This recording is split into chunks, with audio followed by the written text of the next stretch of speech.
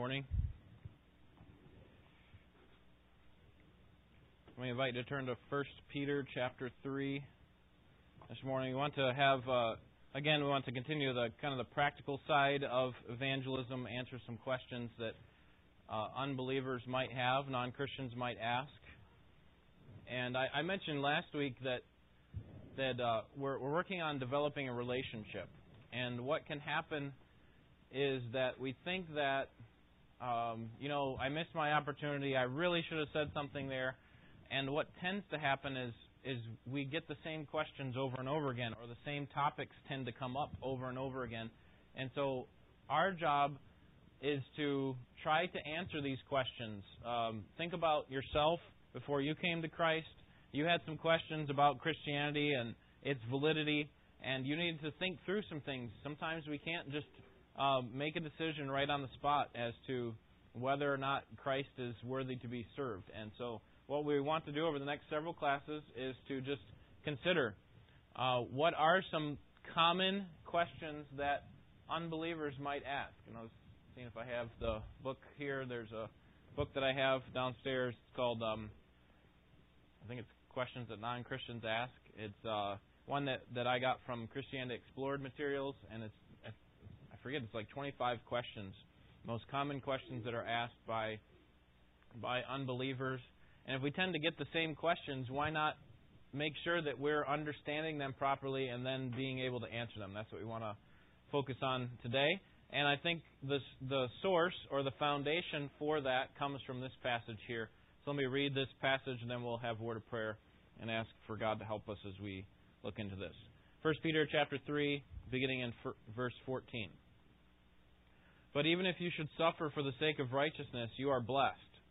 And do not fear their intimidation, and do not be troubled, but sanctify Christ as Lord in your hearts, always being ready to make a defense to everyone who asks you to give an account for the hope that is in you, yet with gentleness and reverence.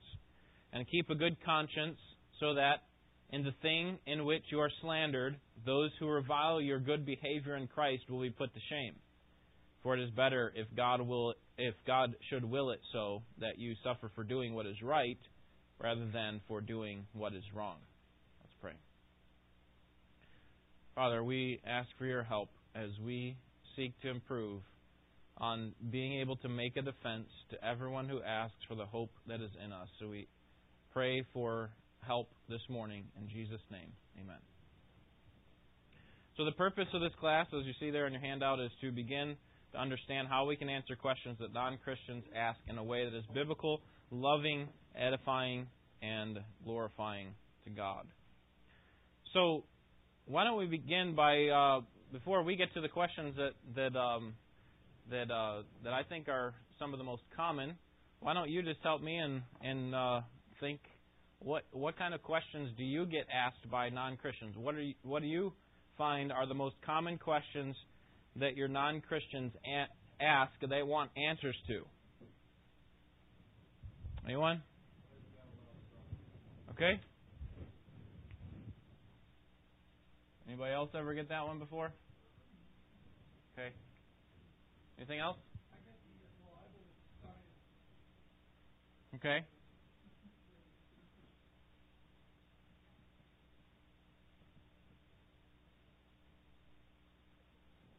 Okay, we believe in science too.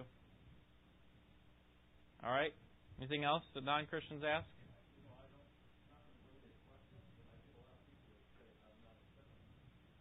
Okay.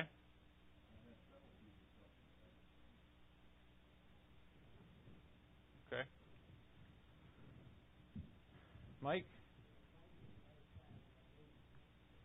All right. That probably could fall under this one here, under suffering. Yeah. Lots of different variations of that. Every time you have a catastrophe in the world, 9/11, the tsunamis, things like that, people are asking questions. Well, why would a good God allow that? That doesn't make sense. Why would you serve a God like that? Okay, good. All right, well, we'll try to answer these and several more. In fact, a few of these are part of the questions that we want to answer today. I mean, how do we tend to respond to these types of questions? When the unbelievers ask these difficult questions that, in some cases, we've got to admit, that first one especially, man, how do you answer something like that? Do you find that your answers are helpful? And do you find that they're not just helpful in the way that you are explaining them, but are they helpful to the person who's wanting to know the answer?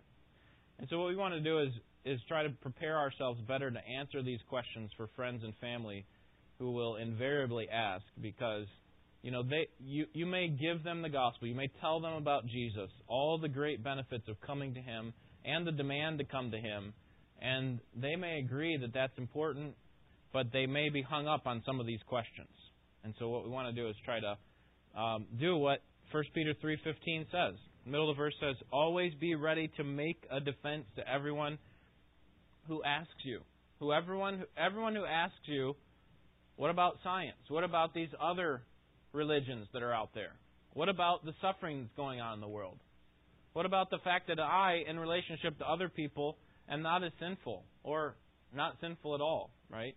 And so we want to be able to give them an answer for the hope that we have within us. And that's part of our responsibility as people who are called for the purpose of evangelism. So there are about a dozen recurring questions which non-Christians ask, and so we want to start to get a handle on these. We're going to look at 5 of them today. And ultimately, what we're trying to do is get people to the main question that is at stake. And this is what we got to keep in mind. What will you do with Christ? Okay, that's the main question. Christ is here. He's been presented to you. You have a responsibility to respond to Him. All of these questions may be guarding you or obstacles to you getting to Christ.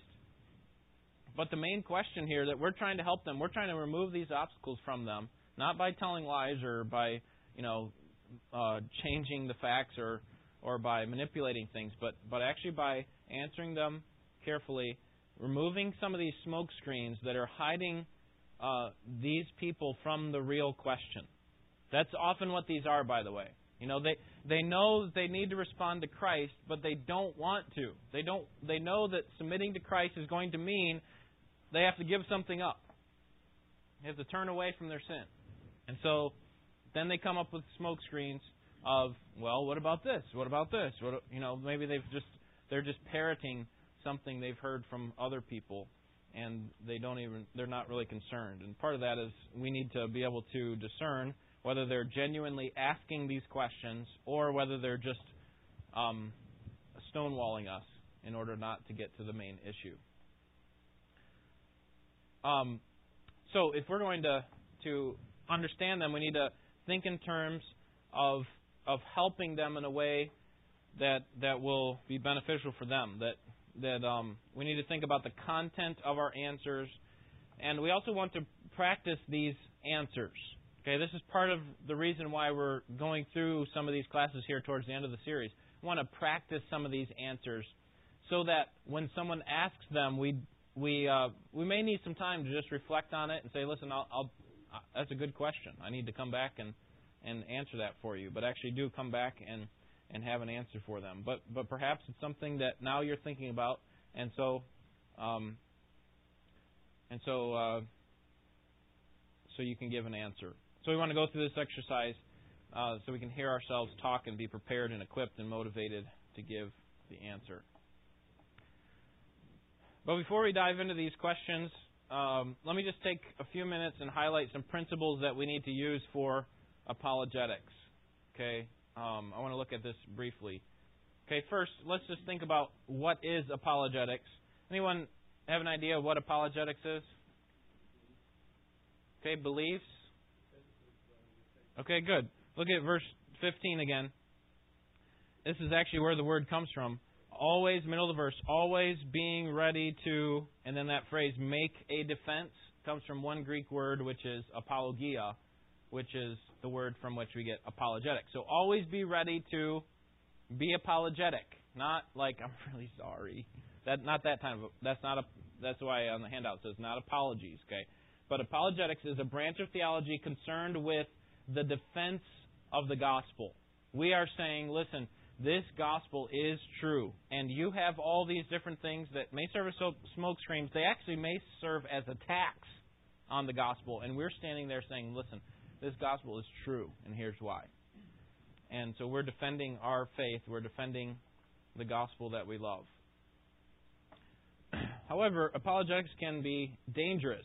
For one, when we give people the right answers, that won't guarantee that they'll turn to Christ. Right? If they listed all 12 of these questions that we're going to think through, and we gave them all the 12 best answers possible and worded them in the best way possible, we can't guarantee that they're going to come to Christ. Okay. Secondly, there are many committed Christians who are insecure because they don't have a comprehensive answer. And here's sometimes the danger of trying to think through apologetics is like, well, if they ask me this question, I don't have the full answer, I don't have the comprehensive answer, and so I can't help them. I'm inadequate for the task.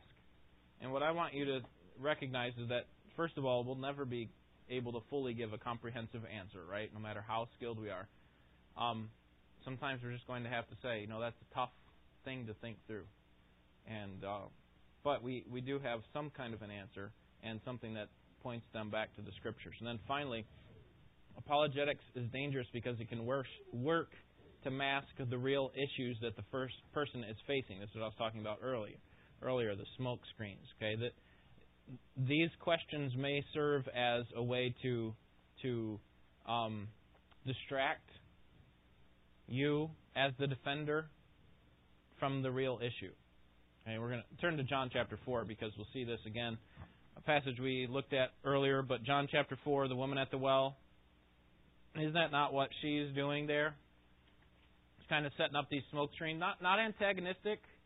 Not like, oh, I hate this gospel, I'm not going to accept it. It is, she had some questions, but she was trying to distract Jesus from the real issue, which was she needed to respond to Christ.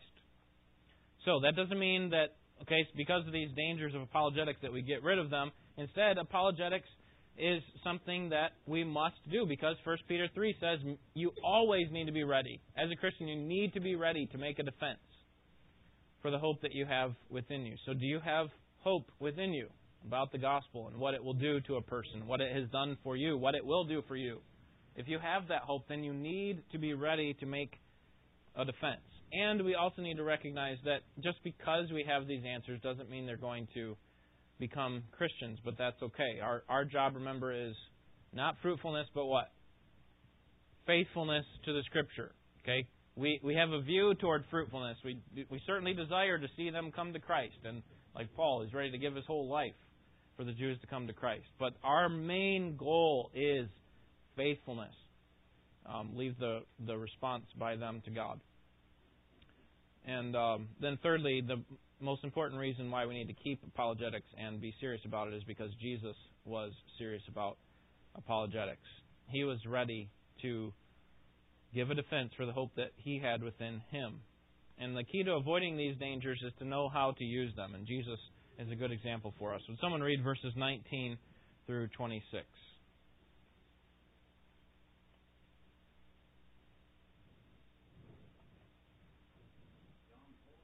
John 4, 19 to 26, please.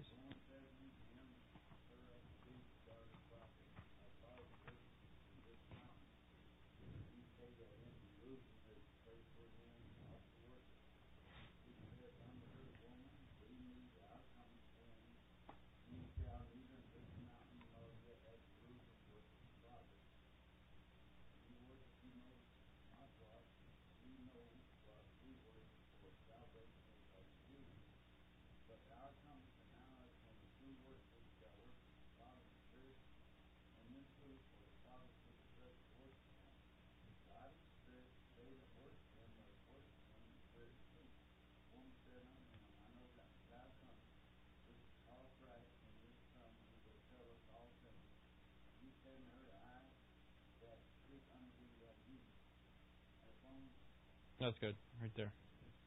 Thank you very much. All right, so let me ask a little bit of a difficult question, perhaps. what do you think is the underlying question here that she's trying to see answered? What's the main question that she wants to see answered? Okay, good. It's about worship. Okay, it's a question of worship, and so now we can start to we can start to hone in on some of our apologetic skills and be able to think properly about how Jesus responded to her with her question. It's going to be similar to the questions that we receive. We may even get the very question that she asks. But we're going to get questions about various things, and Jesus responds in a certain way. First, Jesus considers the context. He was sensitive to her as a person. His response to her has questions that go right to the heart. He takes her questions seriously because he takes her seriously, and I think we need to do the same. We need to think about the person in their context. They need to be heart-filled responses and recognize that we're not just talking to machines or something like that. In fact, the way that 1 Peter says it, in chapter 3, verse 15, is that we should do this with gentleness and fear. Okay, the idea is that we don't just cram the answers down their throat, right? They're like, why do people suffer? How dare you ask that question? God is the God of the universe, and He's the one who makes the choice, and we may have all the right answers, and we just force it down their throat, and that's not with gentleness, and that's not the way Jesus responded to the woman at the well. So understand the context. Ask yourself before you answer the question, what is the mentality of the person? Okay, as best as you can tell, based on the way that they're asking the question. Are they angry? Do they feel threatened? Like, wait a second, the religion that I've believed all my life you're telling me is wrong? Are they trying to get off the hook? Are they genuinely seeking after God? Okay, obviously, understand no one seeks after God, but there is a sense in which that the Holy Spirit draws us, and at that point we're seeking after God. So is the Holy Spirit drawing them? If this question is answered, will it knock down a true hindrance to faith? Okay, the person may just want to change the subject, or they may want a real answer. So see if you can discern that from them. And obviously Jesus is able to do that. He's able to determine the context, and He spoke to her as a real person, serious about her question. So context. Secondly, content. He considers the content of each question. Jesus makes sure that she sees what's important about their discussion. And what is most important about their discussion? It's Him. Okay? The Messiah. He is the most important. That's what He's trying to ultimately draw her to. Remember what I said, that the most important question, all these questions need to lead them to the most important question, which is, what are you going to do with Christ? And that's what she needed to see. That's the content part of it. So sometimes what can happen is some of these smoke screens, we can end up spending a lot of time doing a huge defense on them, and then we never get to the main thing, which is Christ. Okay, so we need to make sure we're driving to that main point of the gospel. Because as I said last week, you haven't given the gospel until you've talked about Jesus. Okay, as the one who provides atonement for sin, and the one who now lives for us. Okay, that's the gospel. So think about their question and the answer in terms of a biblical or gospel worldview. Then thirdly, keep your eye on the goal, and this is what Jesus did. It's very similar to the previous one, but in verse 21, he's saying there's a bigger issue here at stake than the place of worship. Okay, he's not saying that what you're saying is right, Samaritan place, Gerizim, that's okay, you can worship there. He's not saying that's okay. In fact, what he is saying is you're missing the whole point of worship. Worship is not primarily about a place, is it? What is it about? It's about a person, right? It's about a person that we worship. It is God whom we worship. And so that's what she needed to see. So they need to see that there is something bigger going on than abortion. That there is something bigger going on than the national elections. Okay, there is something bigger than going on than, the hypocrisy that they see in these people who call themselves Christian. They need to see there's something bigger. and that is Jesus, the person of worship. Or we could say God, God the Father. So as we go through these questions and answers, let's try to answer these with those principles in mind: context, content, and goal. And we're going to focus on, actually, when we go through these 5 questions, is the content and goal. Because obviously we don't know how the person, based on the question that's going to be asked to us, you're going to have various types of context. One person may do it out of anger. One person may be threatened. One person may be just trying to blow smoke. Okay, but those are going to be different. So what we're going to focus on more on the content and goal. So when you give an answer, I'm going to ask the questions. You're going to help me think through. You want to think through this pattern that Max Stiles puts in his book, and it is a threefold pattern: understand, affirm, and reveal Jesus. Okay, the first part is understand where the question is coming from. And this may involve some study on your part. It does not necessarily require that you say something to the person. You may simply just know that their background is, Catholicism or Islam. So understand where they're coming from. Secondly, affirm a good question. So if they have a good question, they say, I don't understand why God would allow abortion. Why God would allow babies to die. Well, affirm that with them. Yes, that is a good question. I've wrestled with that question too. And don't dismiss everything that they say. Well, you don't believe in God, so you don't understand. But affirm that to them. And then, as you give a real answer, obviously this is the main point, reveal Jesus. Don't get sidetracked from what's important. Okay? So, understand. This is what I'm going to be looking for when I ask you. Make sure you understand the question that's being asked. Affirm and reveal Jesus. Okay, number 1. Any questions so far? Number 1, is the Bible trustworthy? Anybody ever been asked that question? Or anybody ever been challenged on that? Well, yeah, you believe that, but here's what I believe. Okay, here's the question. Is the Bible trustworthy? What do we want to say there? How do we want to respond? Let's start with the first part. How do we want to show that we understand the question as it's being asked? Okay, this is not how you're going to respond to them. This is what you're thinking about them. Do you understand what they're actually asking? Okay? Okay, so why might they be... Maybe let me ask it this way. Why might they be asking the question, is the Bible trustworthy? Because man is inherently flawed and man wrote it. Okay? Picking up on how TV and whatnot will take things out of context, like, well, if the Bible says it all brings the stone there is old. Okay. So they've heard it misrepresented. They've seen some potential flaws in it because it's written by humans, right? Okay. It sounds like a sort of enlightenment type answer. Like the real way that we understand something is by reasoning. This is the science question, right?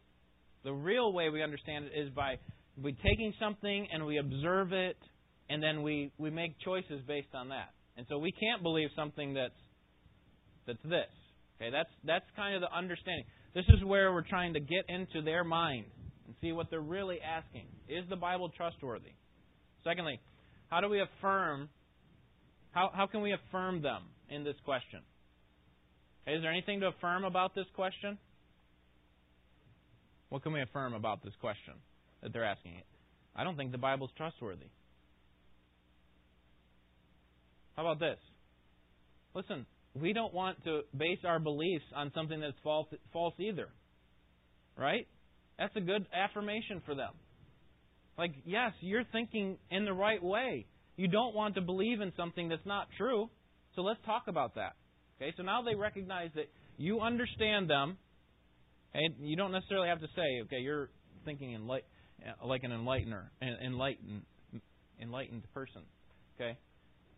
But you do have to say, I do think it would be helpful for you to affirm them You don't have to say this, but I think it would be helpful to affirm. Listen, I don't want to believe in a religion that's false. I want to believe in something that's true. So let's talk about that. How can we point them to Jesus with this question? Is the Bible trustworthy? Yes, Sandra. Okay. Okay. So we can take them to 2 Timothy 3 and say all Scripture is inspired by God, and they say, well, that's circular reasoning. God says He wrote it, and so you believe it. How do we respond to this question? Is the Bible trustworthy? You could also talk to them about the fact that it's been around for centuries. Okay. Written by over 40 authors, right? Over 1,500 years in time.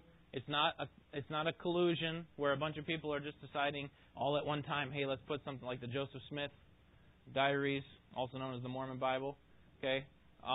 Where he just kind of comes up with it, supposedly from this angel who reveals it to him, this gold tablet or whatever. No, this is 1,500 years of time. It's attested by the various authors and by, don't you think people would have rejected it and dismissed it by now? Ken?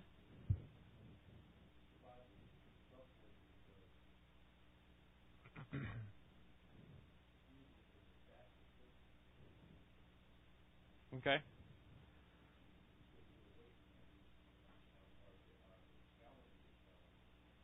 Right.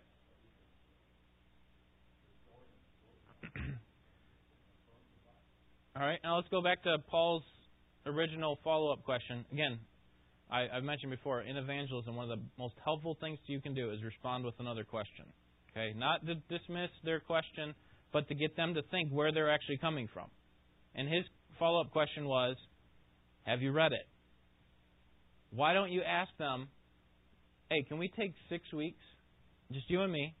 Hey, this is not, we're going to read the Bible for the rest of our lives, but let's take 6 weeks and read through the Gospel of Mark or read through the Gospel of Matthew or something. And then let's talk about it. Okay, you say you don't believe it, but that's the point is you've never even read it. So how can you just quickly dismiss it, Paul? Well, a lot of times it's also helpful to answer the question like, believe Caesar did this. Of course, they say yes. Mm-hmm. How do you believe that? Or could it documented in the book? Yeah. Let's talk about the authors. How many early authors, were writing based on Julius Caesar? Okay, and then you can show that. Listen, the Bible has manuscripts back to the, 2nd century. Yep. The validity of the document and how many manuscripts there are. So Julius Caesar includes what, 5, 10? Right. The Bible is Thousands. Right. So exactly, that's a great point. So there is internal consistency. There's historical consistency, like Ken mentioned. There's archaeological evidence. All suggest that the Bible is the one of the most reliable. But here's the thing: we know it to be true because God tells us that it's true. And the only way that we can know that is if the Spirit reveals that. That may be a little bit deep for an unbeliever, but especially initially. But we know that because we've read it for ourselves and we've seen the consistency in it. Okay, there's a lot more we can say about that, but let's get to the next question. Is Christ the only way to God?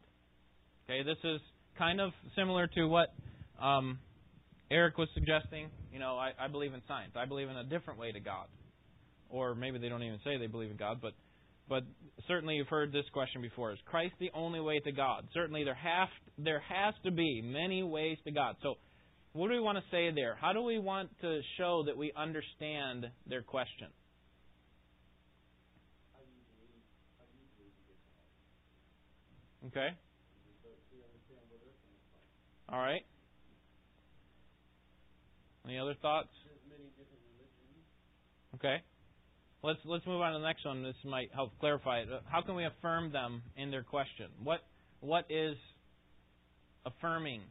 What is what's the right thing that they're looking at?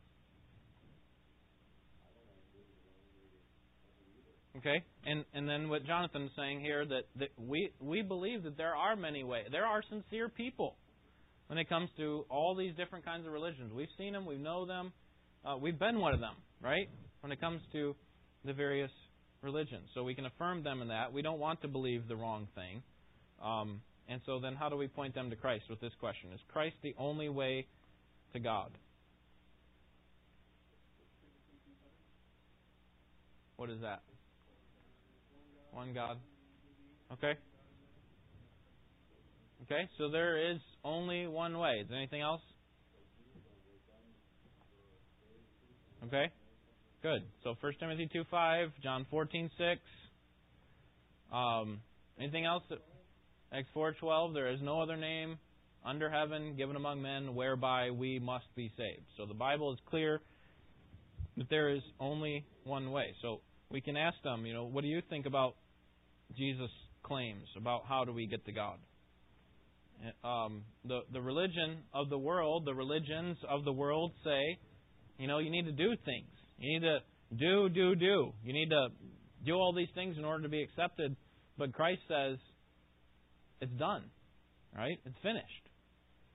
And that's what makes Christianity so special. It's the only way to God. Our sins are forgiven. Our guilt is removed. The fear of death is destroyed. Our faith is founded on a personal God.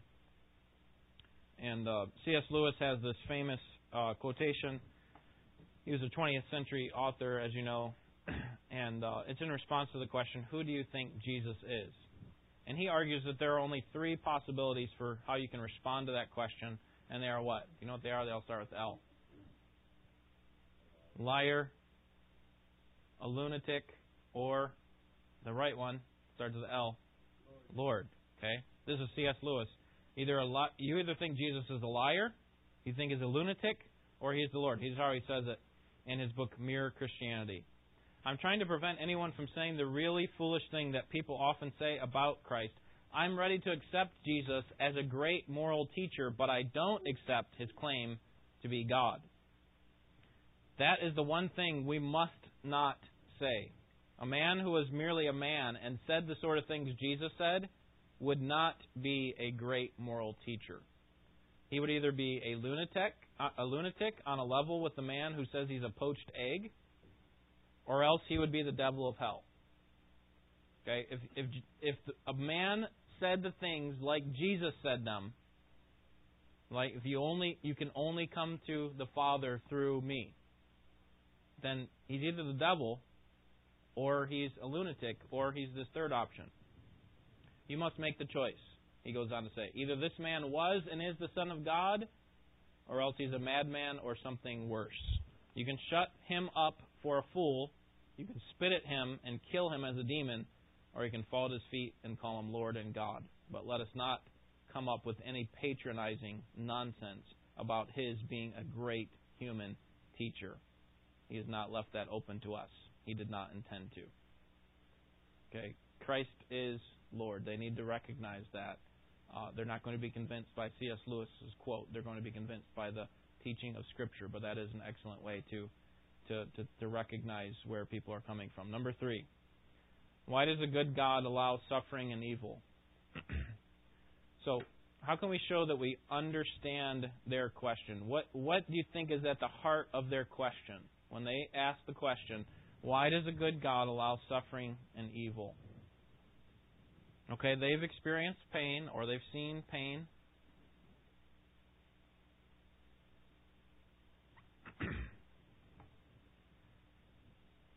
This is one of, if not the main proof, it is the only proof for atheism.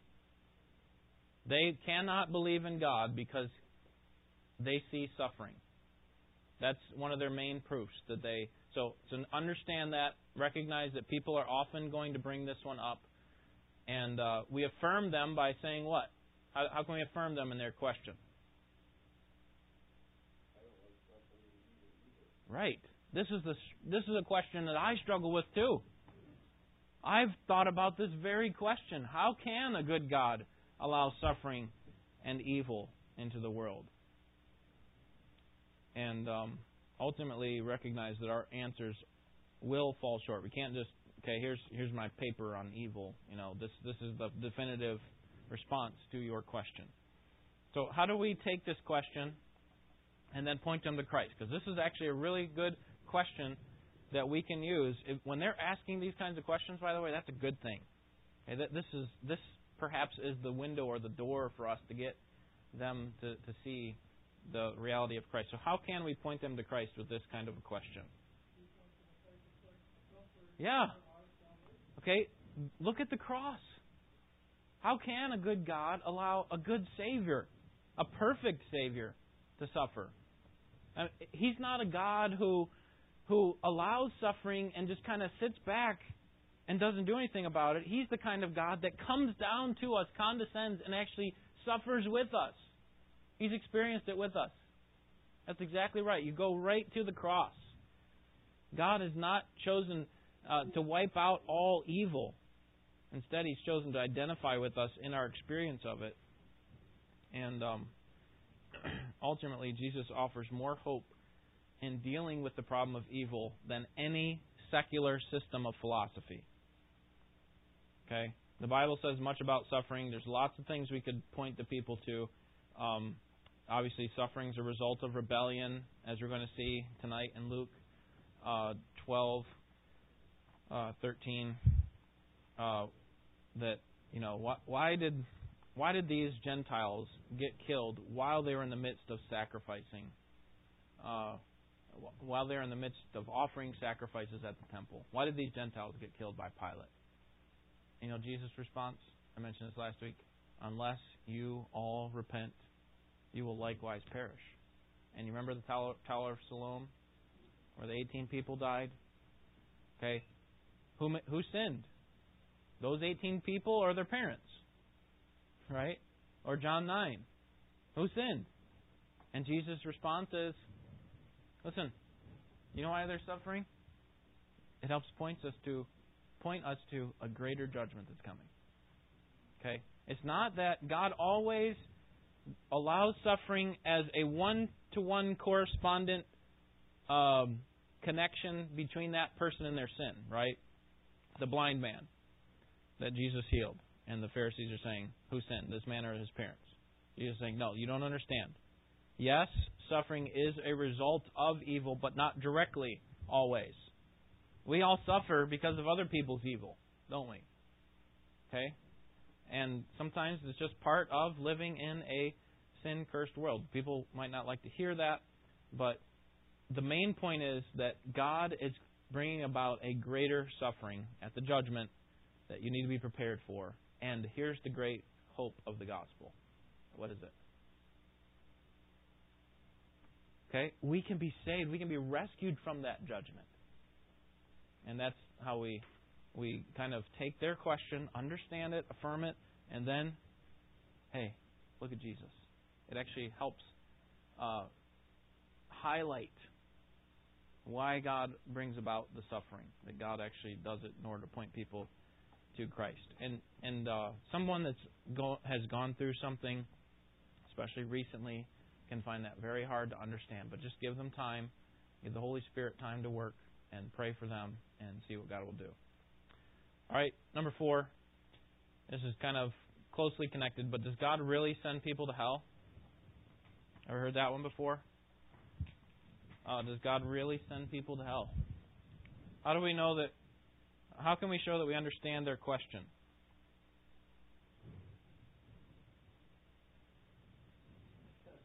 I don't want to see you go to hell either. Okay, that's the affirmation. Ken? Okay. It's understand that it is very unpopular to believe in hell. There's just actually a survey that just came out by Ligonier Ministries, R.C. Sproul's group there, and I think it was like 20% of people in America actually believe that there is a hell. And not too much higher believe in a heaven. People tend to believe more in heaven than they do in hell because they want to believe in something good, but they can't imagine that there would be a hell unless it's for like this small group of really bad people, like we just sang about the Third Reich and those types of people. Okay, so recognize that some people have a hard time. Here's how you understand where they're coming from. Okay, they might have had someone in their life that was a complete was going to say reprobate, but maybe that's not the best way to say it. Someone who was completely in rejection of God, and they know it. They knew it. Even as an unbeliever, they knew with their life, if there was a hell, then that family member or friend is going there. Okay, so they might be thinking of it on an emotional level. I can't imagine that person would go there because I love them too much. So we affirm them by saying, listen, we struggle with that too. And it goes back to we believe that there is a good God, and we struggle with that too, because we think of people who, for example, haven't heard. We don't have to get into that with unbelievers, but it is a difficult question. So how do we point them to Christ with this kind of a question?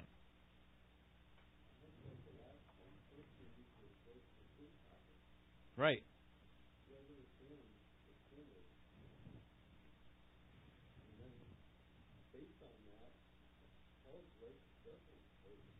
Yeah. And it's actually better to know that there is a hell before it's time for judgment, right? That God actually has revealed that to you, and then He's provided a way of escape. Okay, so this is a good thing, that God, and then I would again invite them to read the Scriptures with you. Say, listen, here's any gospel that you read through is going to talk about hell. And it'll be a great opportunity for them to think about it in terms of how Jesus talked about it. And amazingly, Jesus talks about it a lot. Okay, He doesn't skirt around the issue and kind of, I don't really want to offend them. He's very blatant about it. It's better to have your arm cut off and make it into the kingdom than it is to have all of your limbs attached and all your eyes in place, all two of them, and be in hell, obviously. Okay, so we can trust God that He is just, that He is a good God, that He is holy, and that's why He has to punish sin, and yet there's hope. That God will not exact judgment on a person who has turned in faith to Christ, and that's what God calls you to do and offers to you today. Number 5, why won't my good efforts get me to heaven? You ever heard that one before? Why won't my good efforts I try to do my best, and I look at myself in comparison to... How can we understand them properly? How can we show that we understand them properly?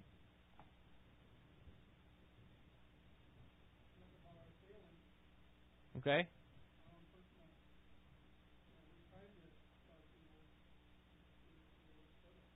Right. Part of it is we don't see that we need a Savior. Hey, yeah, you need to be saved. You need to be born again. Born again from what? Am I dead? I'm alive here, and I'm doing the best that I can, and I don't see my sin. This is back to, was it Ken that you brought up the one about I don't see that myself as a sinner. Okay, so my good effort should be good enough to get me to heaven.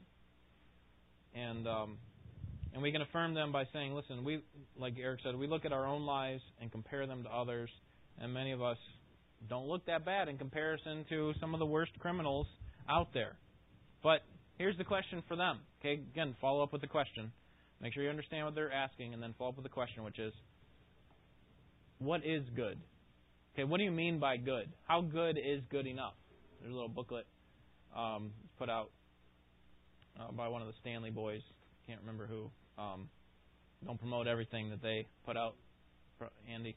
Don't promote everything I put out, but that book is excellent in answering that question. How good is good enough? So how do we point them to Christ? Recognize that God is after friends, not good rebels. Okay? They need to recognize that they're actually a rebel to God. The way that Ephesians talks about it is they are dead in trespass, and they are enemies of God. Okay, we are at enmity, at war with God. God's not looking for good enemies. He's looking for friends. People who are going to be on His side. So that means we can't earn salvation by our works. God is infinitely holy and just. And ultimately, we should recognize that just because they believe something to be true doesn't make it necessarily true, right? Because otherwise, you got people who flew into the World Trade Center and the Pentagon who were seen as sincere people who who thought themselves good enough to enter into the heaven that they believed, and we all would agree, including non-Christians. Okay, they all would agree as well that that is not good, right? So how do we make the standard? There's a lot we can say about that. I just reminded this last week. We met with Mike Jewell for dinner, Paul and I and our families, and I went back and watched one of our old videos from that mission trip, and we had a clip on there of this guy that we had met in a bus station, and he just couldn't consider the idea. He couldn't agree that God would be the only way, and so it's not just what the person says and what they've always thought and how they've been brought up. It is, what does the Scripture say and what does it point us to? What is the source of our motivation and cherished beliefs? Sincerity does not equal truth, and no matter how sincere they are about being good, it doesn't matter in terms of God. Okay, ultimately, we need to be good on His terms, and the goodness that we accomplish doesn't contribute to our salvation. All right. A lot there, but hopefully that was helpful. Just kind of help us to point people to Jesus and recognize that when they're asking those questions, sometimes they're very seriously searching. We should take them seriously and be always ready to make defense for the hope that we have in us. Let's pray.